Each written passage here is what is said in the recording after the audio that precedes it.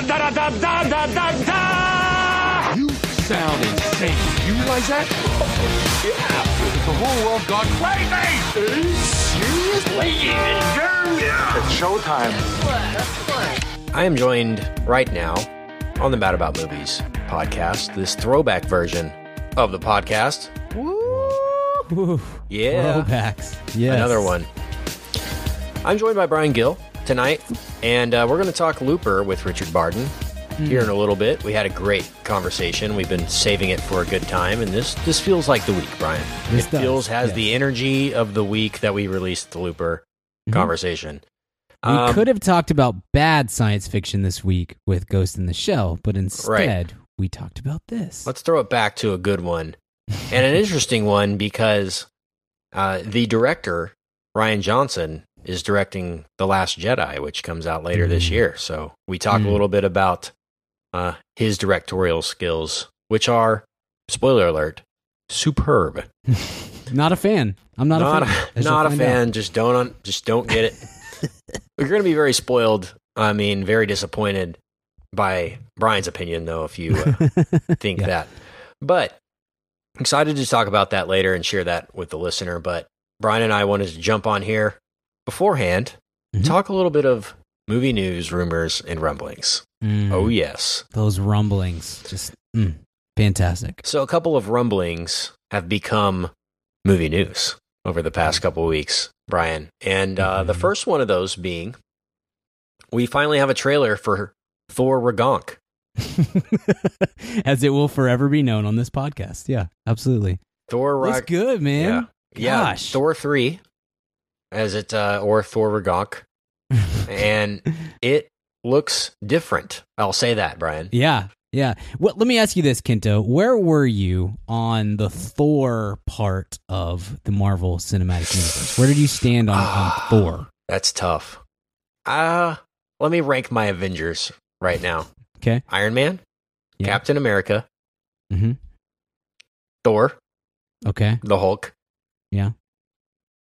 Black Widow, Hawkeye. So there you go. That's fair. So he ranks Hawkeye. right in the middle. Yeah, Hawkeye, it's just, come on.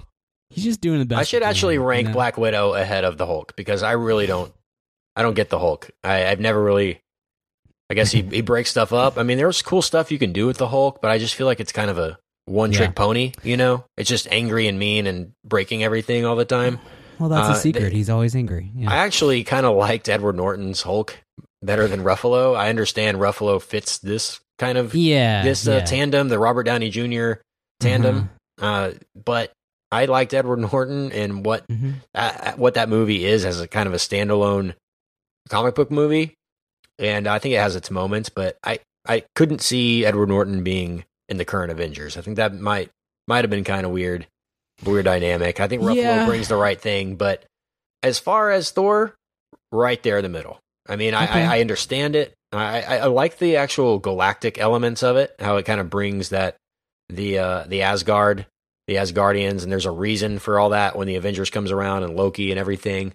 So I understand its significance, and I like that part of it, but didn't like Thor 2 at all. Yeah. Thor 1 had its moments. It was actually better than we all expected, probably, with a few exceptions, Kat Dennings. And the new one is definitely different. I think Marvel kind of, from the looks of it, from the looks of the trailer, they probably kind of sat back and were like, okay, well, the last one sucked. How can we make this not suck anymore? Yeah. And they said, Thor has become a fun character in this series, you know? He's become comic relief when you would think he would just be all muscle, you know? And they embrace that, and they say, let's just let Thor do Thor things and totally make it more lighthearted, it seems, from the looks of the trailers, more brightly colored, more not the dark world, which was the actual title of the second one. And it looks like they're totally gonna cross it over a little bit more with the Hulk was teased in the trailer, and maybe a Guardian or two will show up in this. Apparently they're gonna try to cross those over at some point, but the more popular Guardians gets, that I would think they would maybe want to keep Guardians its own thing and maybe even spin off Guardians into a Rocket and Groot movies and things like that. And they can do that without ever crossing over with the Avengers and make a ton of money. So What are your thoughts? Yeah, look, the first Thor I think is criminally underrated in that it works at all, because it shouldn't work. It should be that should be the movie where you're like Disney and Marvel executives had to be nervous about that one, because it has a completely different feel than Captain America or Iron Man or any of that. I mean in terms of the character and the settings and all that sort of stuff. But it works really well, especially the stuff that is related to Kenneth Branagh, man. Kenneth Branagh, great. Look, it turns out if you hand over your big blockbuster movies to really talented directors, they can make decent things out of them. So that one works particularly well with the Asgard stuff, with Loki, with Odin, all that kind of stuff. The Dark World sucks for a variety of reasons. Number one, that the title tells you exactly how dark the color palette of the movie is. It is almost unwatchable, like you can't see the screen. It's so incredibly dark. But two, because too much of it, I think, takes place on Earth or related to Earth and Jane and all this sort of stuff. So it seems to me like this movie, Thor Ragnarok, they've basically said, where Thor works is not on Earth, and who really doesn't work in Thor is Natalie Portman. And no offense to Natalie Portman and her Oscar, but she never had anything to do in this franchise at all. And if you're not going to give her anything to do, then set her free and let her go do other things. And it kind of seems like that's what they're doing here. I love the idea of handing this off to Taika Waititi. I'm sure I butchered that. I apologize, but he has such a brilliant comedic mind. I think that works really well for Thor. I love the idea of kind of the buddy road trip movie with Thor and Hulk. I think that's kind of a perfect way to use Banner and Hulk and all that sort of stuff. But I was nervous about this one just from photos, and like Thor 2 is, to me, still is the only one in the only movie in the Marvel Cinematic Universe that I think is not just like okay, like it's not a good movie. It's pretty bad actually, and I think it gets worse with age and with viewings. I've seen it 2 or 3 times and I hate it more every single time. So I was a little bit nervous. This kind of calmed those fears. This is super Guardians, right? It really seems like they've taken the Guardians tropes and like the themes that you want to hit in a Guardians trailer and cross it over to Thor. And I think that actually fits this world much better than maybe I might have expected coming in. Yeah, I understand kind of the reason for the Guardians crossover, not the crossover, but kind of homaging or playing off what the success of that, because a lot of superhero movies have done that lately. I mean, how many pop music songs can we fit into trailers nowadays? Not to say they're the first ones that did it, but it just becomes it was kind of the first ones to cross it over with science fiction in the way that they did. You know, why are we hearing Hooked on a Feeling while I'm watching spaceships fly around? It makes no sense. Why am I listening to Jackson 5 while Rocket and Groot are doing something like this tree and this raccoon are having a party? It makes no sense, but somehow it works. Like, it's just, credit to James Gunn, and we'll talk about Guardians more when Guardians Volume 2 comes out here in a month or two. I guess it's just about a month. They got a May release date this time. Yes. So, having said that, are we? This is maybe the exception, but are we done with the immigrant song in trailers? I think like this is the last time. This is the last time you can use it. Because it works really well here. Because of the lyrics. Great, but that's it. Like Hammer of the Gods. Yeah, got to have 5 years off. Yeah. I think it works that's why I said there's an exception for Thor, because there's homages to Thor in the song. Yeah. But I don't know. I think the last time I needed that was the Trent Reznor cover of that and the Dragon Tattoo trailer, Girl with the Dragon Tattoo. Oh, that was great with Karen O, I believe it was. Mm-hmm. So that was that was the pinnacle for me for that song in a trailer. And even though it added a lot here, it feels like Bohemian Rhapsody at this point. Just make a movie, throw Bohemian Rhapsody into the trailer, and you'll be good. Just ask Suicide Squad. They're fine. At least it's not Sympathy for the Devil. That's where We cannot have sympathy for the devil in another movie ever. Not a hiatus, not a suspension. No, it's done. We can't. Please allow me to introduce myself. I'm getting to the point where it's like, if that happened in a Star Wars movie, I'm just gonna It's like I don't have a choice. I'm sorry. It's an F. It's an F. You can't use this song anymore in movies. Remember when Focus made that song like the pinnacle plot point of the movie? Yeah. Like we'd never heard it before. Lord. Yeah. And they just looped it, it felt like, for 20 minutes. Yeah. That was You're killing it. You're killing it. Also, this has taken a sort of a dip lately, and I'm very glad, but I feel like we're right about to have a resurgence. How You Like Me Now. Remember for about 3 years when that was in every single movie? That was the worst. I feel like it's going to make a comeback at some point, and that makes me very nervous. We don't need that. Let's hope. Let's hope for Richard's sake that Jack White, Seven Nation Army, or the White Stripes doesn't become big again. He hates the fact that Jack White was used in the Justice League trailer. He didn't mention it at first. He's like hoping we wouldn't notice. Angry. I'm like, it's the first song. I was like, poor Jack, right? Yeah. He's like, what? I don't know what you're talking about. But here's a question for you, Brian. Is Chris Hemsworth a movie star? Like, where does he stand right now? It's a very difficult question for me, Kit, because I bought a lot of Chris Hemsworth stock when Chris Hemsworth stock became available, and I thought I watched him in Star Trek, and then in Thor, a year later or whatever, and I thought this is a movie star. This guy is cut from a certain cloth that we don't have in stock very often anymore. We don't make many people like this. And I'm not sure, dude. I'm not sure if it's going to play out. He's very, very good at this, but his movies are also not quite as well received as like Captain America or Iron Man or any of those. And I don't know that he's done anything else outside of this world where you're like, yes, there we go. I mean, Ghostbusters and the Huntsman movies are terrible. Heart of the Sea crashed and burned. Black Cat was awful. I'm looking at his filmography and it's just, it's not great. And so if you're a movie star, you have to be able to carry a film, and it has, and this doesn't count. Like Thor's great. He's great as Thor, but it's the character and the content, it's the property that carries these movies. It's not him. So I think he still has potential to be a movie star because he's beautiful, he's talented, he's funny. That helps. That helps a lot when it comes to swaying the movie star vote, because you hope that humor translates to charisma, if nothing else. But I'm not so sure, and that bums me out because I'm a big Chris Hemsworth guy, and I thought when we saw him for the first time, like, yeah, this is it. This guy's a movie star, and I'm not sure where I don't know who's kind of occupied believe it or not, the Chris Hemsworth place in our movies is Channing Tatum, right? Yeah, like he does all the big blockbustery kind of stuff, but he also can do a Tarantino movie or show up and do Magic Mike and things like that. Like he's a movie star.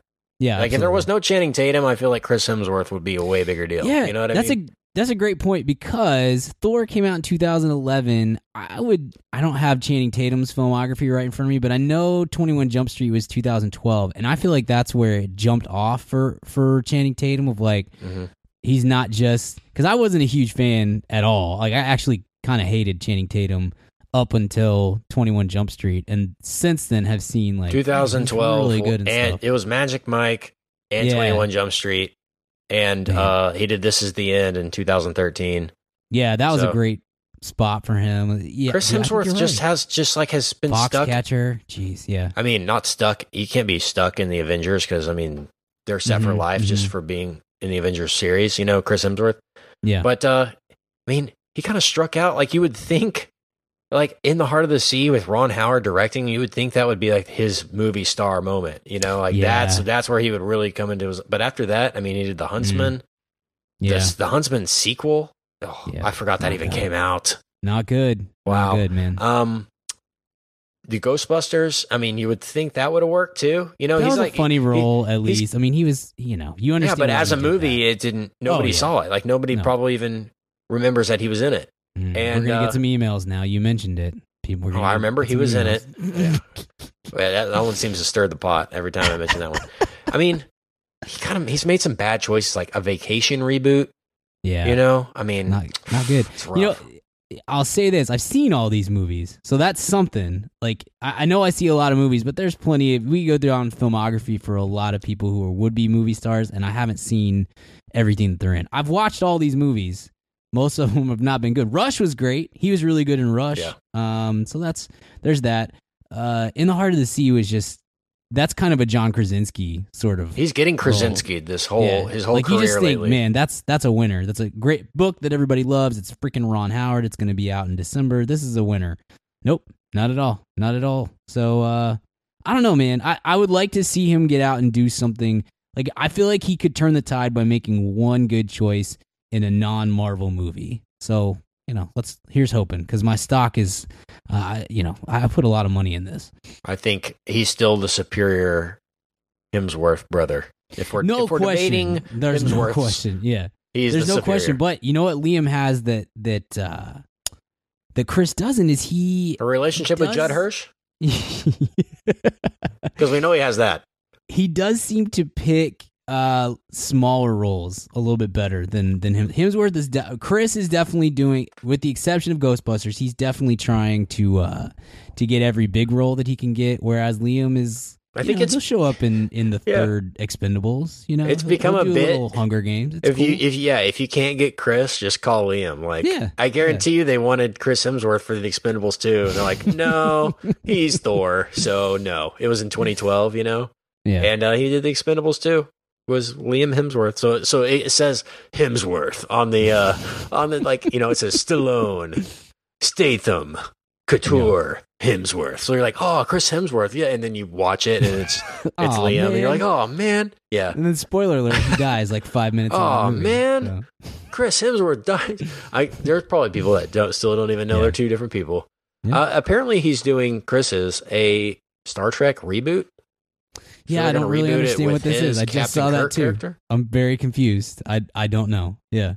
I've heard untitled Star Trek sequel. So now he's listed as in Star Trek Into Darkness. So maybe it's just like flashbacks. I think it was a voice or flashback or something. Yeah. Could be that. Yeah. Maybe. Yeah. Anyway, wow. Just saw the poster for this Sandy Wexler Netflix original with Adam Sandler. Looks great. Yeah. Can't wait. I heard him on the Howard Stern show this morning, and God bless Howard. So depressing. I don't know what to think about Sandler anymore. He was there with Rob Schneider, so that made it even better. Oh gosh, stop hanging out with Rob. Just like, isn't that step one? Just like, hey, stop hanging out with the least talented person you have ever worked with. He's like, I always have to convince people that Rob's funny. Oh, no duh. Well, exactly. We stopped thinking he was funny in 17 years ago. And when Deuce Bigelow 2 came out, we were like, all right, we're done. We're fine. Yeah. But also seems to be maybe a reprehensible human being. So maybe, I don't know, just find different people. Like Spade's awesome. We are big David Spade fans because he leans into everything that he does. Just hang out with him. You're friends with freaking Chris Rock, one of the 10 funniest people on the planet. Just hang out with him. Stop hanging out with Kevin James and Rob Schneider. That's the main key to life at this point. Oh, wow. Well, if that happens, Pixels 3 or Pixels 2 will not happen. So what a beating. We need him and Kevin James to hang out as much as humanly possible. No, hey, Brian, I'm a big Adam Sandler fan. Like I say that as somebody who grew up the biggest in the Sandler, when Sandler was the biggest deal of all time. I was his target demographic. I was 13 years old or whatever. So I love Happy Gilmore and Billy Madison. I probably will always love those two movies, but outside of that, Big Daddy a little bit, maybe. Mr. Deeds, no. Little Nicky, no. Yeah. There's just nothing he's done since Jack and Jill and Grown Ups and all that I've been Jack into. Jack and Jill, gosh. Remember that one? Jack and Jill, man, what a filmography. The deal with Sandler, and I'm sure that we have said this on the show before, but the deal with Sandler to me is that he tried to go out and do something different that wasn't stupid lowbrow toilet humor. And everyone hated it. Yeah, everyone hated it. No one respected it because he's very good in Spanglish. He's very good in Reign Over Me, Punch which Drunk Love sucks. Reign Over Me is a terrible movie, but he is very good in it. Mm-hmm. Punch Drunk Love, he's great. He's great. That movie's great. He is great. Funny People? Funny People. Yeah. Funny People has a lot of flaws, and it reeks of Judd Apatow of like, dude, can you make this not 6.5 hours long? Can we just scale it back a little bit? But he is great in that movie, and everyone ignored it. And so now he just makes $20 million a movie to make Sandy Wexler, you know? And so it's in some levels you're like, okay, you kind of, I like kind of give him a pass in some ways because he still seems like he's a fun guy, and he tried and no one took him seriously. So now I guess at some point you're just like, fine, just give me the money.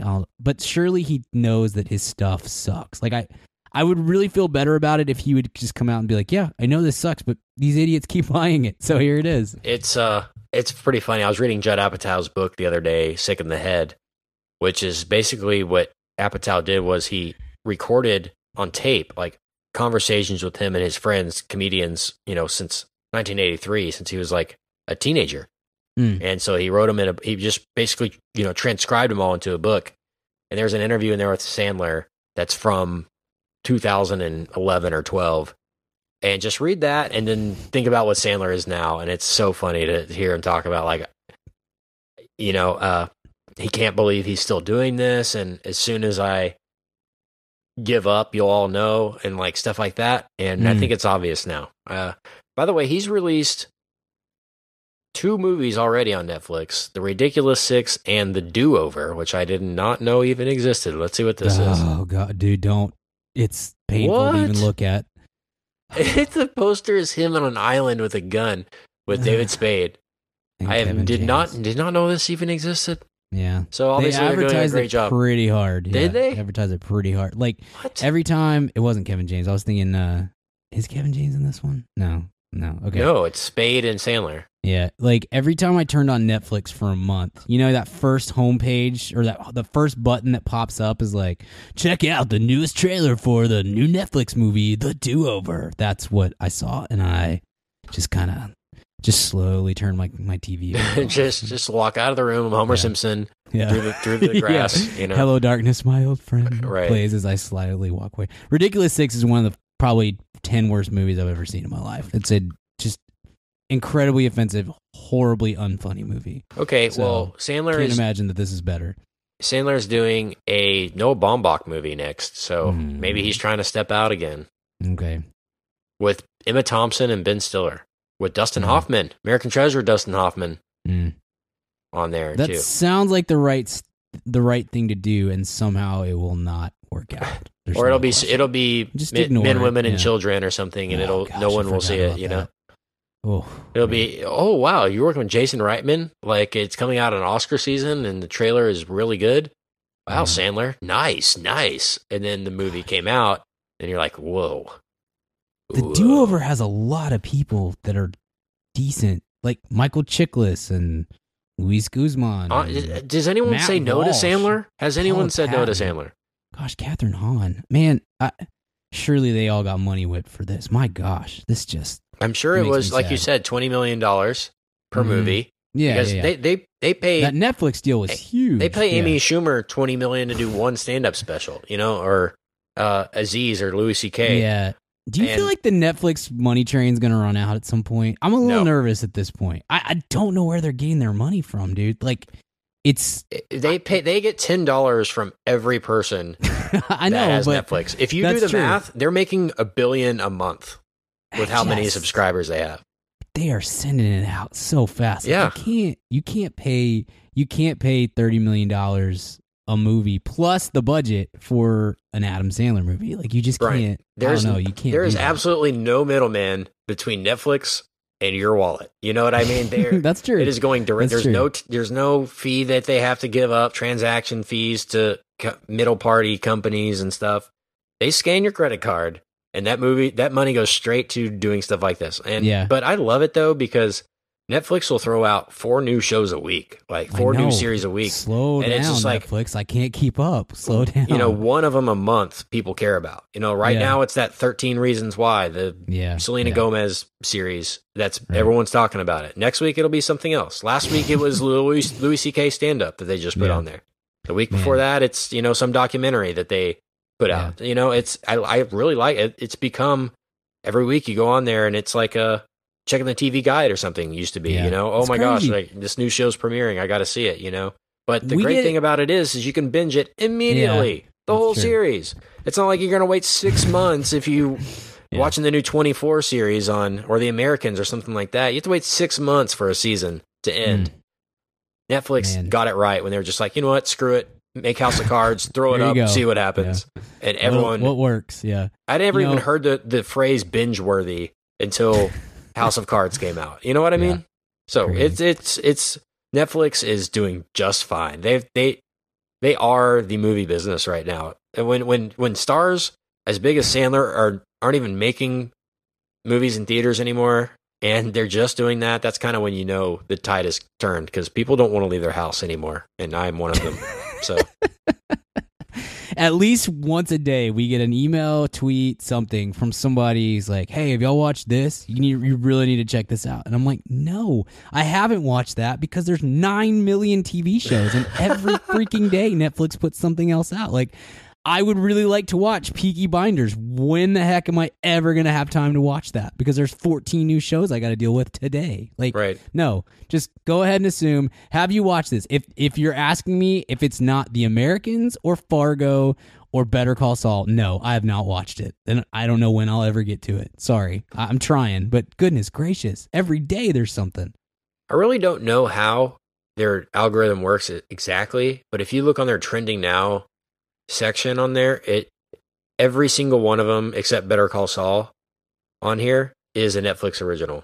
It's amazing. Yeah, they're brilliant. Yep. It's crazy. It's crazy, but they are they're doing just fine. I love that they bring back shows like Black Mirror. Like, we'll take that. We'll just do it over here, and it's just as good, and it's a place where people can actually express their creative vision on Netflix. I feel like more than you can on HBO even. Yeah, they throw everything on Netflix. The most obscure animation to the most intense documentaries, like Making a Murderer. I mean, that's one of the best, maybe the best documentary series I've ever seen. And that was on Netflix. So never would have thought, man. Never would have thought. The streaming thing is where they really hit it, because I remember when I first got Netflix, of course it was DVDs, but they came out with a streaming service. And they used to send you a disc that you would put in your PlayStation or Xbox that you had to play on your PlayStation to order to stream the movies. And I remember thinking, man, if they can get this right, this is gonna be all anyone ever does, because they had so many movies on there, and I couldn't believe I could just watch any one I wanted whenever I wanted instead of paying an extra thing. So the subscription service and everything that they've got going on over there, man, it's changed the world as much as the iPhone has, in the past couple of years. The streaming industry has changed the way movies are made, and it's crazy. It makes you admire people that go out, like Tarantino and Iñárritu, guys like that actually go out and shoot movies and put them out in theaters made for big screens, because this is where the industry's gone. Yeah. And everyone's just going to go to TV eventually. I'm convinced of that. Yeah. Movies are going to become too expensive. You can do so much with it. You can that medium just is so open to what you can. Yeah, you can do just as good stuff. You can tell real stories there. Yeah. That's the thing. You're going to get, Better Call Saul is so great, and you couldn't do that in a movie. And same with obviously The Americans, but there's plenty of stuff that I think back when we were coming up in the TV game in the mid 2000s, there were so many TV shows that you thought, man, this would be a lot better if it wasn't 22 episodes long, or man, this would be a lot better if it was 2 hours long instead of all this. And it's the exact opposite now. It's so full of shows out there that you're just like, man, they're just telling rich, full stories and taking advantage of 10, 13, maybe occasionally 20 episodes. It's crazy. This is a movie I just saw on Netflix, a Netflix original movie called The Discovery, with Jason Segel, Rooney Mara, Robert Redford, and Jesse Plemons. And that's a Netflix original movie. I mean, that's what I mean. Like, sooner or later, people are just like, well, let's do this. We're making more money, and we can do whatever we want, and anyone can see it, too. That's the great thing. Going to a theater, you're limiting yourself to your potential audience right there. Anyone who has Netflix can see your movie at that point. I think, didn't they put the internship or the intern interview, actually? That's what I'm thinking of. Yeah. The Seth Rogen movie with James Franco about the North Koreans. When that got canceled out of the theater, they put that on straight on Netflix, and it was like the highest viewed thing of all time. You know, it's the number one most purchased movie on the internet, and because people knew that the only place they could get it was online. So it wasn't a bad. It was funny in parts. It was not one of their best. It was. I thought Franco was pretty funny in that randomly as the interviewee guy. But haven't watched it since I saw it. But I remember thinking, wow, this is perfect for Netflix. You know, like I wouldn't have not wanted to see this in the theater, so I'm glad I'm watching it online. That was 2 years ago, 3 years ago. We canceled a movie because North Korea got mad. And look where we are. They now. hacked Sony to death. Life comes at you fast, man. This is just. Remember that? So, when everyone at Sony got fired because of a movie, because they jokingly killed Kim Jong-un in a movie. Wow. What a time. All right. Well, let's do a quick recommend before we talk Looper, since we don't recommend anything there. I'm going to recommend Documentary Now, which is just on Netflix, season 2. Great series. I'm halfway through season 1, and then I've got to get into season 2. But again, there's 9 billion different shows that came out today, so I'm just having trouble. Trying to keep up. I am too. What are you going to recommend?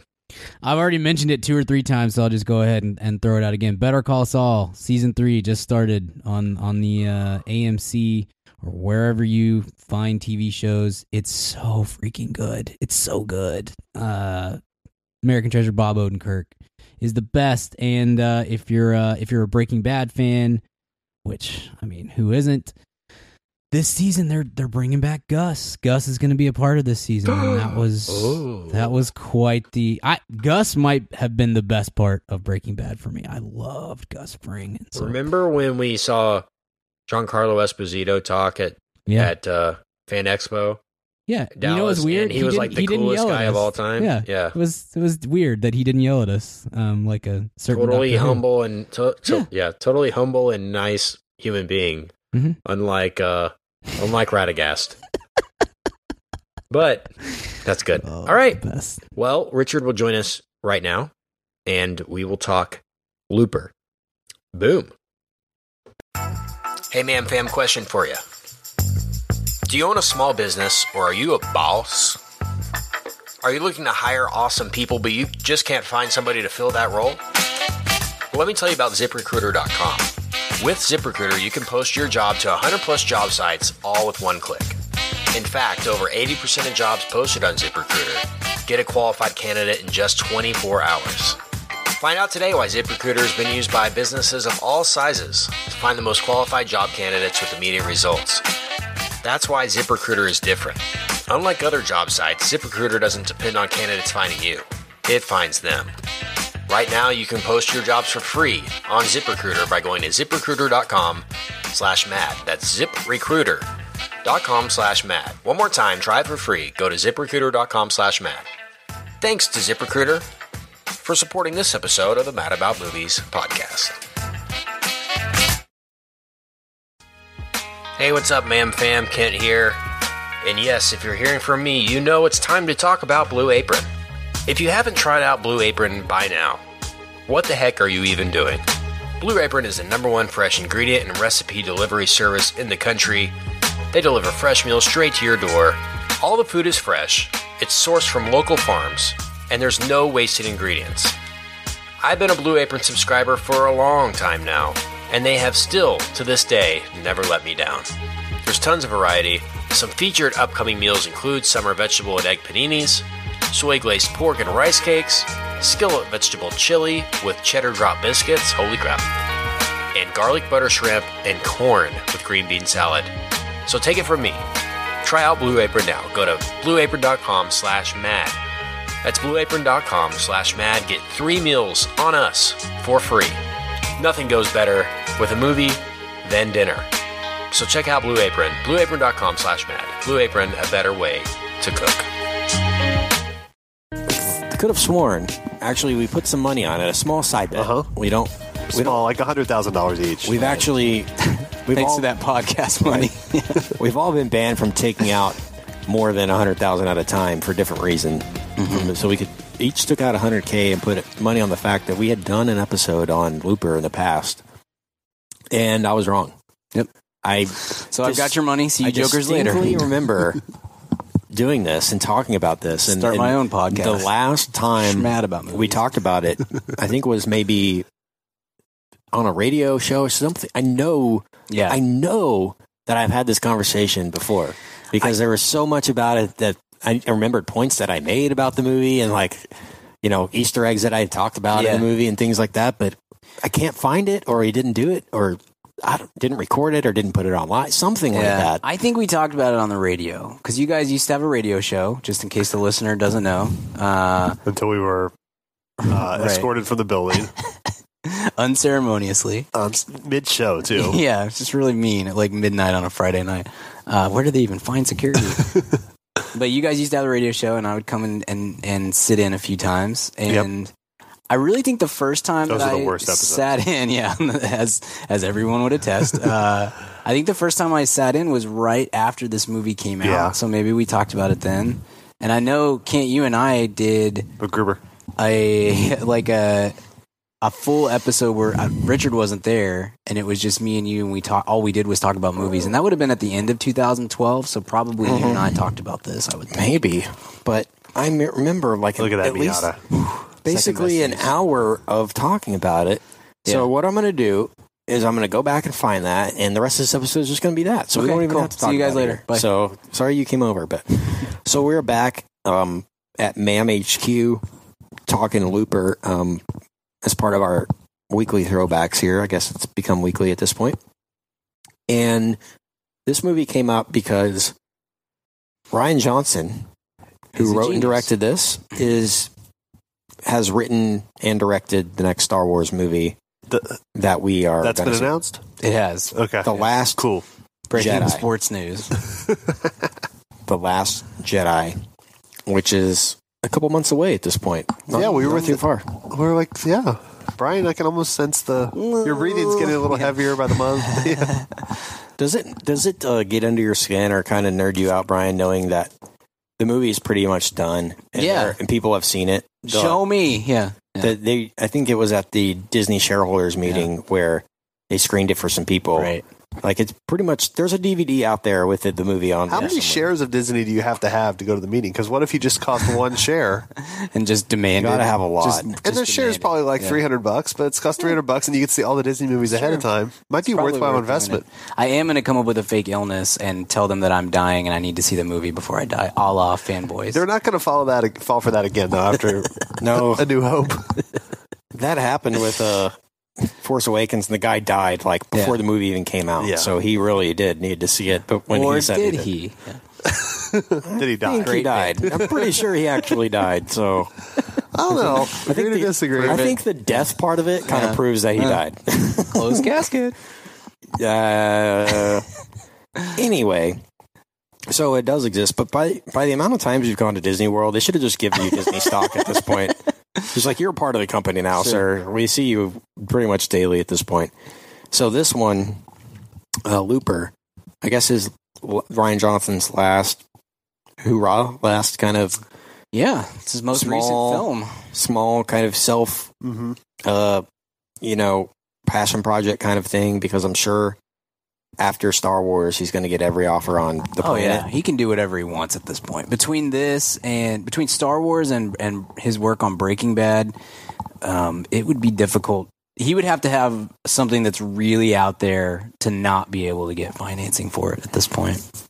Yeah. And he was on our list of directors I think in 2012 or 2013 when we talked about who would we want to direct the Star Wars movie when they announced him, he was on that list, but we always said he'll never do it because he's like Tarantino. He only does stuff he thinks of and he'll direct himself, and he's very kind of not self-absorbent, but very self-sufficient, I guess. Sure. In that regard. But turns out, we'll let you write and direct your own Star Wars movie. So he's probably, yeah, sure. As long as I can do what I normally do and kind of do my process on it. That's awesome. So they made the same offer to me and I declined. What a fool. I stand by it. He wrote the story as well for episode 9. Yeah. So hopefully Trevorrow doesn't, which he will, ruin Star Wars. Money is on that. Is just so awful. I know that's going to be the worst. Like, I can't. I think it'll be fine. Yeah, I think it'll be fine. I think he's a good director. He made a movie in which the studio clearly does not care about quality, and they just want to make a fun movie. Yeah, I think he'll be fine. A theme park. I think he's totally protected. Yeah. He's not bad enough to ruin the infrastructure that they have. And I think they've proven too that if it gets down to it and they start working on stuff with him and it isn't working, that they'll kick him to the curb and bring JJ back or bring Rian Johnson back or somebody. Hopefully. Josh Trank was supposed to direct a Star Wars, Kent, and they said, nope, we're out. He was going to do the Han Solo one? Was that what it was? Or was it an episode? No, it was one that it was going to be Boba Fett, but they canceled it, or they put it on the show. They're like, not only are we not doing this with you, we don't even want to do this, period. Right. You were that miserable. It's going to start completely over. Yeah. I think the concept of Boba Fett, people were kind of skeptical on, and then Josh Trank's involved, so let's definitely do this. Let's wait to see how this Fantastic Four... wait canceled. A second. Yeah. Definitely didn't help anything. I think I read an article. This has nothing to do with Looper, but while we're on the subject, I read an article last week about Mads Mikkelsen and Mads Mikkelsen going to audition for Fantastic Four. Oh, yeah. And he said he just walked out and was like, I can't do this. Good for probably him. The greatest decision. Man, he's probably going to be Dr. Doom, and that would have been horrible. Okay. So we are talking about Looper. Richard is researching Looper or something, or I'm just Looper. I play with dots on my phone. Oh, he's playing a game. Okay, so I can think clearly. Oh, okay. In that case, you can't see me. Brian and I will be discussing Looper. No, I'm in, and we are actually screening it right now. But this is a weird one because going back and watching it, it feels like a lot older than it is. Yes, does that make sense? Is that weird? Doesn't it feel like it was mid-90s or something? When very noirish. Which is like a lot like Brick in that way, yeah. Yeah. It has its own, I mean, it's sci-fi, but it's set in 30 years in the future, but not in a future that's totally 100% dystopian like we would expect. It's very subtly futuristic. To me, this is like the way to do the future. Logan was kind of this way too. I love this. I think Rian Johnson's vision is incredible, and it comes so beautifully to the screen here. But I think one of the smartest things that he did with this movie is creating a world that seems not just realistic, but like ultra realistic. Yes, like absolutely. This is very much what society could look like, at least in terms of the aesthetic and the technology and whatnot, in 30 years. Like that's a reasonable thing to expect. Not totally out of the realm of possibility. That scary too. Yeah. I guess it is kind of out of the realm of possibility that time travel could be a thing in 30 years. Like, how long would time travel take to not only be a reality, but to be readily available to crime syndicates, right? Yeah, it's the sci-fi element of it, you have to just go with it. And that's fine. And I think that's part of the deal with science fiction, with good science fiction, is just, here's a premise and then you're in or you're out. But you can aid that process by making sure that the setting feels authentic to whatever you're trying to do. This is Kansas in 2044, I think. Yeah. And a lot of this looks pretty. To me, it's always struck me as like that's a reasonable expectation for what trucks look like in 2044, or where we are at from a societal standpoint. That's a reason, instead of like Back to the Future 2, where it's like everybody's got hover jets or hoverboards and all this crazy stuff's happening. All that was always kind of a very old school look of like optimistic look at like what we think what we think the future is going to look like, whereas now we're pretty sure the future is going to be bleak and terrible and that's don't have kids, everyone. That's fitting. So yeah, I think so. What is the technology that they put on the trucks here? Is it I think it's like a tube that turns the exhaust back into fuel. Is that what something it is? Like that? Yeah. It's where it's this renewable kind of energy source of some kind. It's not electricity. It's not an electric vehicle, but it's some way to recycle. Yes, the fumes or something. Right, like and doesn't that make sense that maybe by 2044 we figured out, instead of like chance. Yeah, true. Maybe by that point we figured out how to kind of recycle our stuff instead of just. But we don't need to, Brian. Because all of the the truck that Joseph Gordon-Levitt drives is a 2012 truck with new technology added to it. That's kind of the genesis for a lot, and that stands in for a lot of the stuff that happens throughout the movie, technologically speaking. How about you say truck? Yeah, gonna break it all up. Yeah. But was it a brand new Chevy with a lift kit? It did look a whole lot better with hell of a lot better with him under it. Yeah. I know that. Yeah. We should say that we went to lunch today. Gosh. And Richard tortured us, and I drove, which is a mistake for everyone. Right. And I just blasted Bro Country the whole time, and it's worse than you think. Yeah, it's worse than you think. Yeah. Yeah, it's aggressively bad. Do you think it's bad? It's much worse than that. It's worse than bad. So this movie really just is very simple. Mm-hmm. Yes. I think maybe what kind of defines its simplicity is the time travel element in itself it was just an easy cut, like a film cut. It's not like Back to the Future where there's this like flames and then this huge warping and then there's flying through the future. It's just like they appear, they disappear, And I'm sure the discussion was probably intense as far as, pre-production. All right, how cinematically in film are we going to show the time travel? Yeah. And I bet often the best answer is the easiest answer. I don't think it works super well here, especially at the end where you just appear out of nowhere. Yeah. And instead of some sound effect or some sonic wave or something happens. I don't know why that works so well, but it does. When he's sitting there with the clock at the very beginning and then all of a sudden person appears and he shoots him immediately. You're like, wow, that might actually be what it's like if you did go back in time. So I think it's not you didn't overthink that, and they didn't try to make it too crazy. Yeah, Rian Johnson, when this movie came out, he did it because he's very accessible, which is awesome. He did a lot of interviews, and people had questions, and he always did a great job of answering those. I don't remember all this stuff anymore, but he did a great job of answering those questions. But a lot of it always fell back on like, "Hey, look, it is a movie. Like, I can't tell you that this is how the science works exactly because it's not a science yet. It's a movie. It's science fiction, and we try to base it in reality and make it a logical thing that could happen.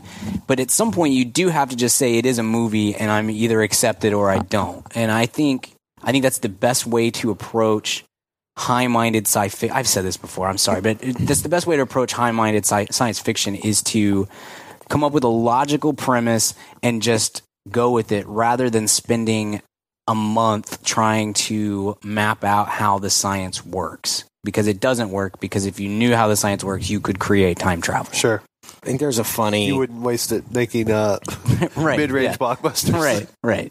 You just go back and kill baby Hitler like everybody else. I could create something that would completely reimagine what it is to exist. Right. Or I can make $80 million. I can make a realistic $80 million movie and make this nerd happy at this convention. Make Neil deGrasse Tyson finally be like, yep. I know. I always hate that conversation, too. It's funny because there is a meta kind of moment in the movie that I don't know if I'd talked about previously, but when we talked about this in our past conversation that I distinctly remember. That definitely happened, but It we had happened. no proof of. The scene where they're at the diner and Joe meets older Joe, and he says, older Joe, Bruce Willis says, listen, I don't want to talk about time travel. Yeah. If we do that, we'll be here with making diagrams with straws all day. We don't need that. I'm basically saying to the viewer, don't think too hard about how this is possible. Right. Just know that it's possible and that it happens, and just kind of suspend your disbelief.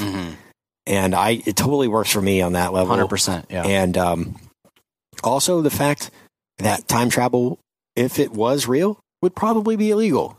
Yeah. Like you can just do that all the time. And if it was illegal, that people that would be doing it would be criminals and people trying to erase people's records, maybe drug dealers or people trying to change the past. I think people would use that technology solely for good, like all technology. like people have done nothing. We've had the internet. Right.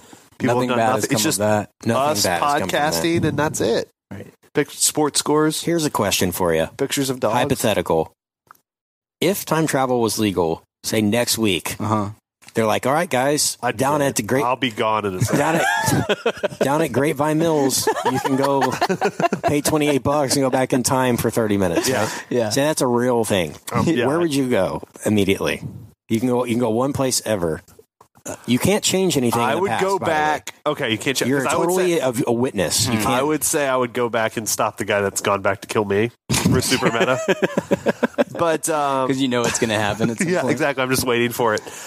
So that if I can't stop anything, what? Like just basically you get to observe an era. Yeah. You're basically just floating around. I'd probably just go back to 2011 and watch the Mavs. Oh, maybe so. Yeah, like Stanley Cup or something. I would go back. Yeah, you don't want to go back too far because then it gets. Things get dicey pretty quick. Dicey pretty quickly. Oh man, I'm trying to think what would be a cool cultural Woodstock, maybe something like that. Yeah, but it's just like it smells awful. Just, you can't smell if you're just. I can smell. It's a full sensual experience. You're flying around and basically as a spirit. Well, then I just want to watch the documentary. No, if I can't fully experience it with all of my senses, then I don't. It's not worth time traveling. Then it's just a Blu-ray. That's fair. So Woodstock would smell too bad. I'd probably go to I don't know. I'd probably go to Hamburg and see the Beatles. Maybe would be kind of cool. Yeah. Early 60s. Seattle, early grunge, maybe. Yeah, be music based for me. Probably same. Or just like that, find a real version of that pool party from Boogie Nights. Throw on some short shorts and just kind of just kick it. Just kick it with Philip Seymour Hoffman / Corey. Anyway, it's always an interesting time travel in any movie makes for a good plot line, like just an A plot if you do it well. Yeah. It's also an awful cheat. If you don't have a complete story and you're just like, well, but now they time travel, now we can cover up all the holes. That makes me. Lost did that really poorly in one of their, I think season 5 of Lost is a time travel year, and it's just like every time they wrote themselves into a corner, then they were like, oh, time travel, bam, and then they go to another timeline, and that was a beating. But we do it better. You can't use you can't use it as a crutch, right? Yes. You can only use it as something to kind of get the movie started. So this is a simple movie in the fact that so loopers are people that kill people who are sent back in time. So the criminals will capture somebody maybe who they want to get rid of, somebody that's interrupting their business, and as a punishment to them, they send them back in time. Yeah. The idea is it's difficult them. to dispose of bodies in the future. Right. There's some kind of tracking technology that alerts the authorities to your death, and therefore it's hard to get rid of. So when you do kill somebody, you have to send them back in time, and that essentially ends their life at that moment. Mm-hmm. So say Joseph Gordon-Levitt was sent back. Bruce Willis was sent back at age 45. So if he had killed Bruce Willis right then, he quote unquote closed his own loop. Right. So he knows he's going to live till he's 45. Right. That's basically it. And as compensation, the mob gives you a huge payday to say, all right, well, here's a ton of money. At least go have fun for the next 45 years or whatever until this is inevitably going to happen. And then there's another scenario, and I think they play in this really well, and here is letting your loop run. So you're basically your future self is sent back. You're sent to kill them, but they get away. Right. And you don't know where they are, and anything that they do could affect your future, of course. And it just makes everything go crazy. I think that's a great way to do it whenever. So it's from Gordon Levitt's perspective when he gets knocked out by Bruce Willis, and then it flips, and you see probably 10, 15 minutes of Willis's perspective. Right. And then when it cuts back to Willis's perspective, to that moment where they meet, the camera is a wide shot, and you see him knock out Gordon Levitt, and it looks like the easiest knockout of all time. When the camera's not right in the action, it looks like it's a lot less grandiose. But I think that was a fun choice by Johnson to do it that way. I don't know what you call the type of violence in this. Like, there's got to be a term for it, but the way it's like when he shoots the guys with the blunderbuss, and in that same spot where Bruce Willis punches him, it's like sped up a little bit. Like, it just boom, the guy like jumps out, and it's the same as with the punch. It's like very, and he's down, and it moves like 1.5 times as fast as it should or something. And I've always thought that was an interesting way to go, interesting way to do that action set pieces and those sequences and stuff. So diners are always awesome in movies for some reason, and we talked about that a couple weeks ago with Boogie Nights. It's just always a great setting. Diners, by the way, are also always awesome in life. just in life in general. Big Diner fan. Diner the movie. I do love Diner the movie. Anyway, so vintage Rourke, old Joe and young Joe kind of meet for the first time. Young Joe Levitt, tells old Joe to go there by carving the waitress's name on his arm. And so old Joe looks at his arm and sees a scar. Yeah. So he knows that obviously he did it. If young Joe does anything, old Joe's going to feel it. Yeah. It's going to show up. I love that aspect to it too. Yeah. Very cool. And maybe comment on it a little bit later is anything that happens in Joe's future or in Joe's present, old Joe feels it. Right. Any kind of emotion that he has, anything that happens to him, he says he doesn't know exactly what happened, but he feels like a hazy like or a foggy memory. Memories or stuff like that. And I love the fact that in that same diner scene, and that's maybe the best scene in the movie. This is a science fiction movie, and the best scene is a dialogue scene in a diner, right? In that same scene where he says, you know what, I'm going to marry this girl, and here she is, this is the girl I'm in love with, the Asian girl. And he says, you know what? No, nuh-uh. I'm going to go marry another girl right now. Right. Like, that's not going to, like, I can tell you that's not going to happen to me because I'm not going to do it. Show me now, the picture now that I know it's going to happen, I'm not going to do it. So that's not going to, like, it's a very weird thing for someone to say, here's your future. And for that to actually happen willingly is it'd probably be impossible, if you knew what was going to happen. Right. If you knew I'm going to be married to this girl in 40 years, you'd probably be more reluctant because I don't want to be married to you in 40 years kind of a thing. It's weird. There's a lot to think about in that. And he does a good job of fleshing out kind of all the different scenarios. If you were to meet your future self, what kind of conversation would happen? It's kind of a philosophical think piece in a lot of ways, this movie, but in a popcorny sense, which is fun. It's a meeting of really high-minded thinking and really kind of average-minded entertainment. Right. And it works perfectly. It's not pretentious at all. It's weird how well Jeff Daniels works as kind of the antagonist in this movie. Great. Yeah. He is great. He's so good when used correctly. Again. Yeah, he is. He has a lot of... Jeff Daniels and Jeff Bridges both. Yeah. It's a Jeff thing. Can either totally knock your socks off. Yeah, Jeff Foxworthy. Or do R.I.P.D., Right. / whatever bad Jeff Daniels movie you want to pick out. Dumb and Dumber 2. I'm not familiar with that one. I don't think that exists. It definitely doesn't. Dumber and Dumber? I heard they might be making another sequel to Dumb and Dumber. Well, let's stop that. That was on Twitter earlier. So that can't happen. It cannot happen. It will not happen. So this movie is about time travel. So Rachel McAdams is great.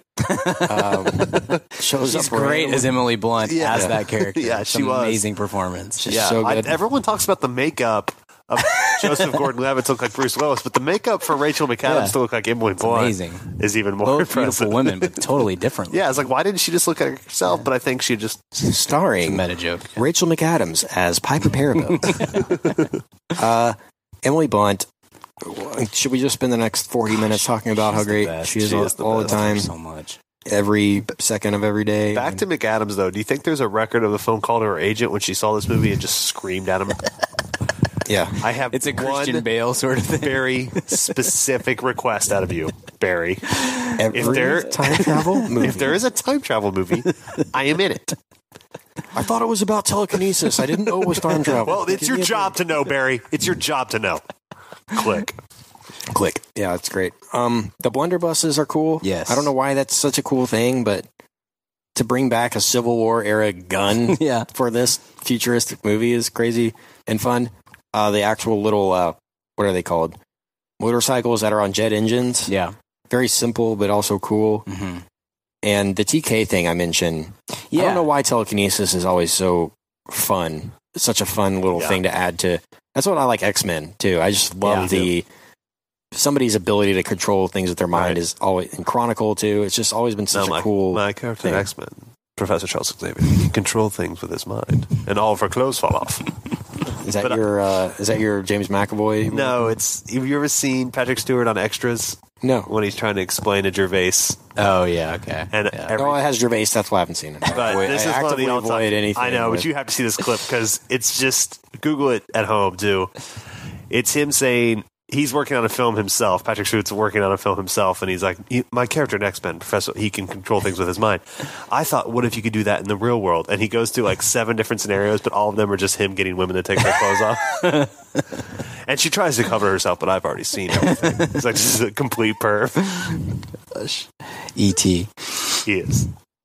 In terms of the Rainmaker, so we find out that there's this TK in the future that is closing everybody's loops. It's basically making a crap show out of the entire future, right? Yeah. And Joe's future, more specifically. Old Joe tells young Joe, hey, something's bad's going to happen if we don't stop this kid now, you know? And that, you never think of it to be a little kid, but when he is a little kid, that makes it weirder. And man, the kid actor, I don't know his name, Noah Segan, I think is his name. I think it's Pierce. No, that's not his name. That's another guy in here. Pierce Gagnon or something like that. Anywho, he's really good. He's great. Yeah, it's a very good kid performance. Pierce Gagnon, yeah, that's his name. Oh, what else was he in? What did I see him in? Wish I Was Here, maybe? Okay. He was in Tomorrowland. Oh, that's it. That's right. what it was. That movie. His character's name is Nate Newton in Tomorrowland. That's amazing. It makes total sense when he drives around with a bus full of coke. Yeah. Dang it. And it was pot, Brian. Do your research. My bad. That kid's great. And it's always, when we saw the movie for the first time, they kept the kid out of all advertising and trailers and all that sort of stuff. So you didn't really know that's the central point of the entire movie, and we had no clue about it. So great job cutting trailers and such, but it does serve as kind of a surprise, and it is very affecting, and it works really well. I haven't watched this movie in 2 or 3 years until this last week, and I forgot how kind of awful and depressing the scene is when Bruce Willis kills the first kid, and then the way you can see how he feels what he just did and whatnot. It's a very powerful moment. That entire plot point, obviously, it drives the whole movie, and you would not have expected that going in whatsoever. Yeah, it's also contradictory, kind of, to set a movie in the future, but have it take place entirely on a farm. Yeah. Like on the most rural kind of it's most like first part of Interstellar.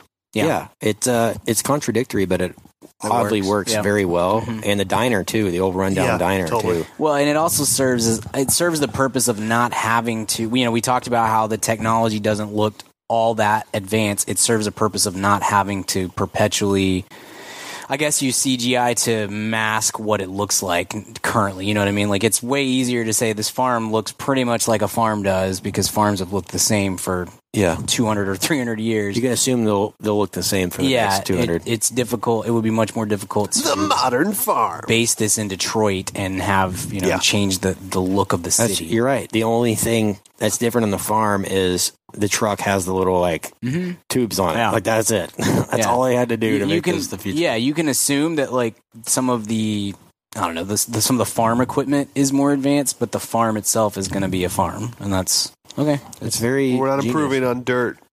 Yeah, exactly. So Joe has a decision to make. Young Joe, right?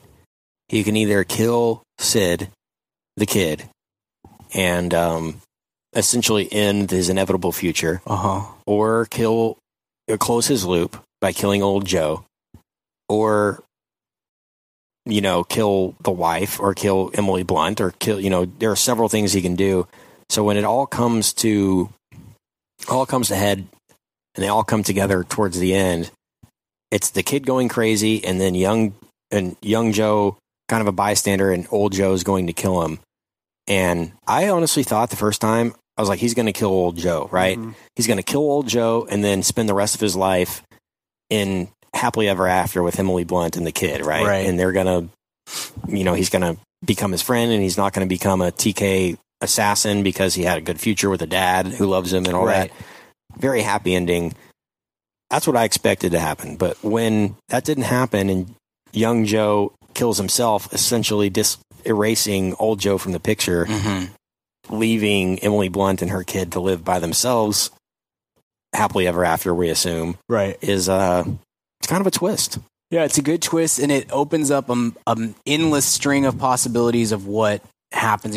The movies are, you've said, Ken, that's a very simple movie, and it totally is, but it part of its simplicity is not answering any questions or many questions and letting you decide how does the timeline work 30 years from now? And does this kid still become the Rainmaker, or is he, does this change the future, or does it end up the exact same way, or does it change in a worse way? Does it get better? Does it get worse?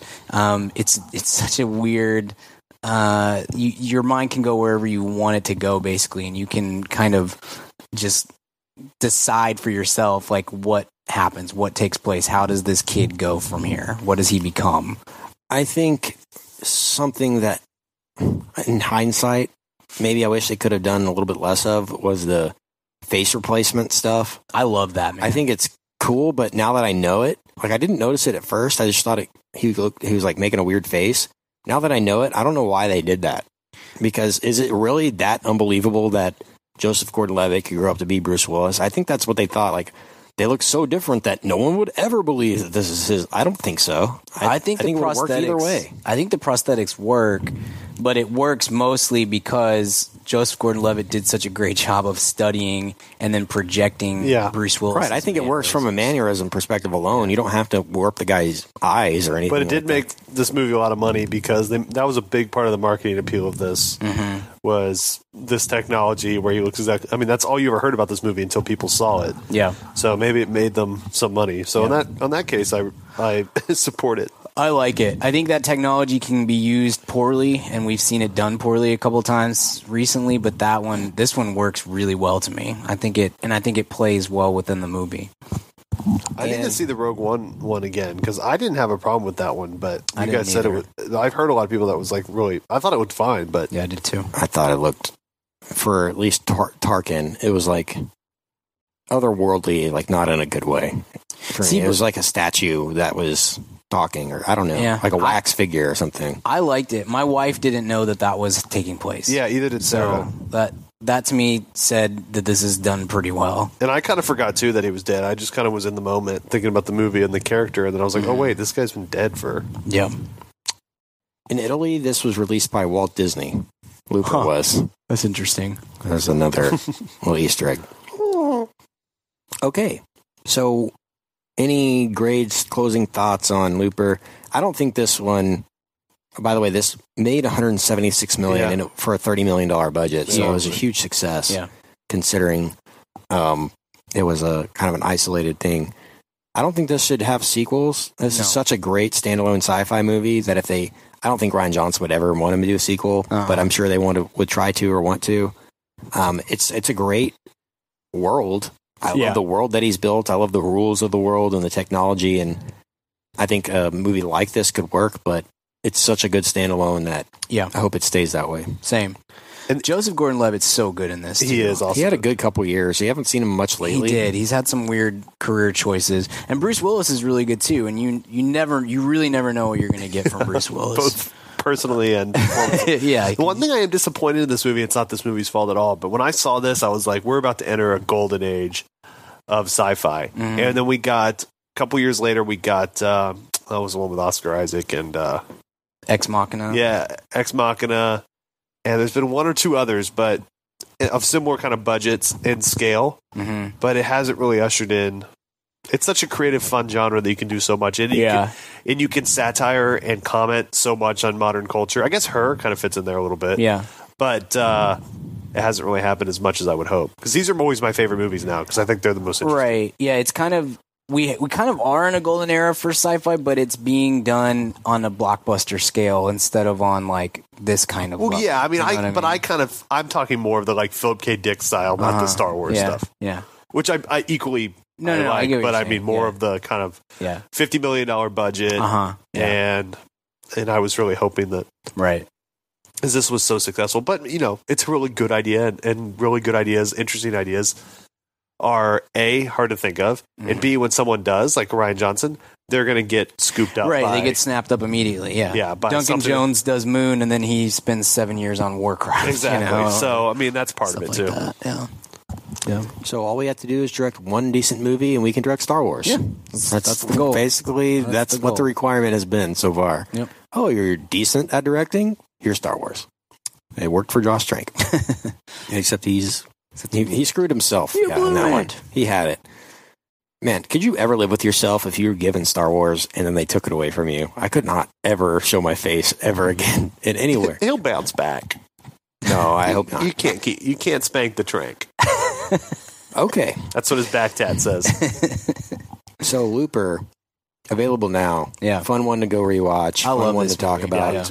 I did to show this movie to Sarah. I compare it to Primer. Have you guys seen that? Yeah.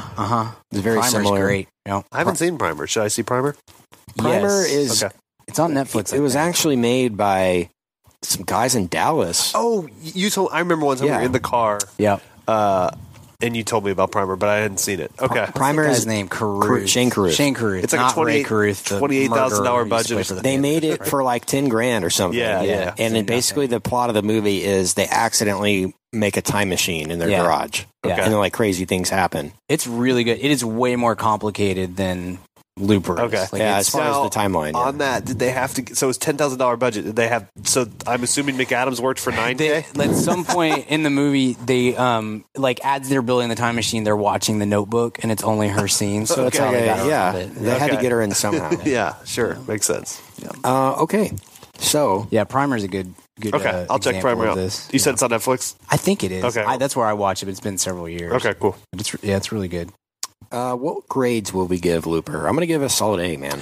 This one's a great one to watch the second time around because you try to follow the timeline a little bit more. Totally. And Paul Dano, we didn't mention, who's great in everything, literally, is really good in Looper. Yeah, he's awesome in this. Yeah. It's like the perfect level of Dano creepy. Brian's scared of Paul Dano. I am. I've heard you've told me that he's normal in real life. Yeah, and I don't accept that. He just loves the NBA and is just like a bro like us. And I can't decide if that makes me more off put by him or if I'm disappointed. Like he definitely seems like he should be living some sort of a Joaquin Phoenix sort of lifestyle. But yeah, no, I'm with you, Kent. This is an A for me. This was in the top 10 in 2012 for me, and stands up so well.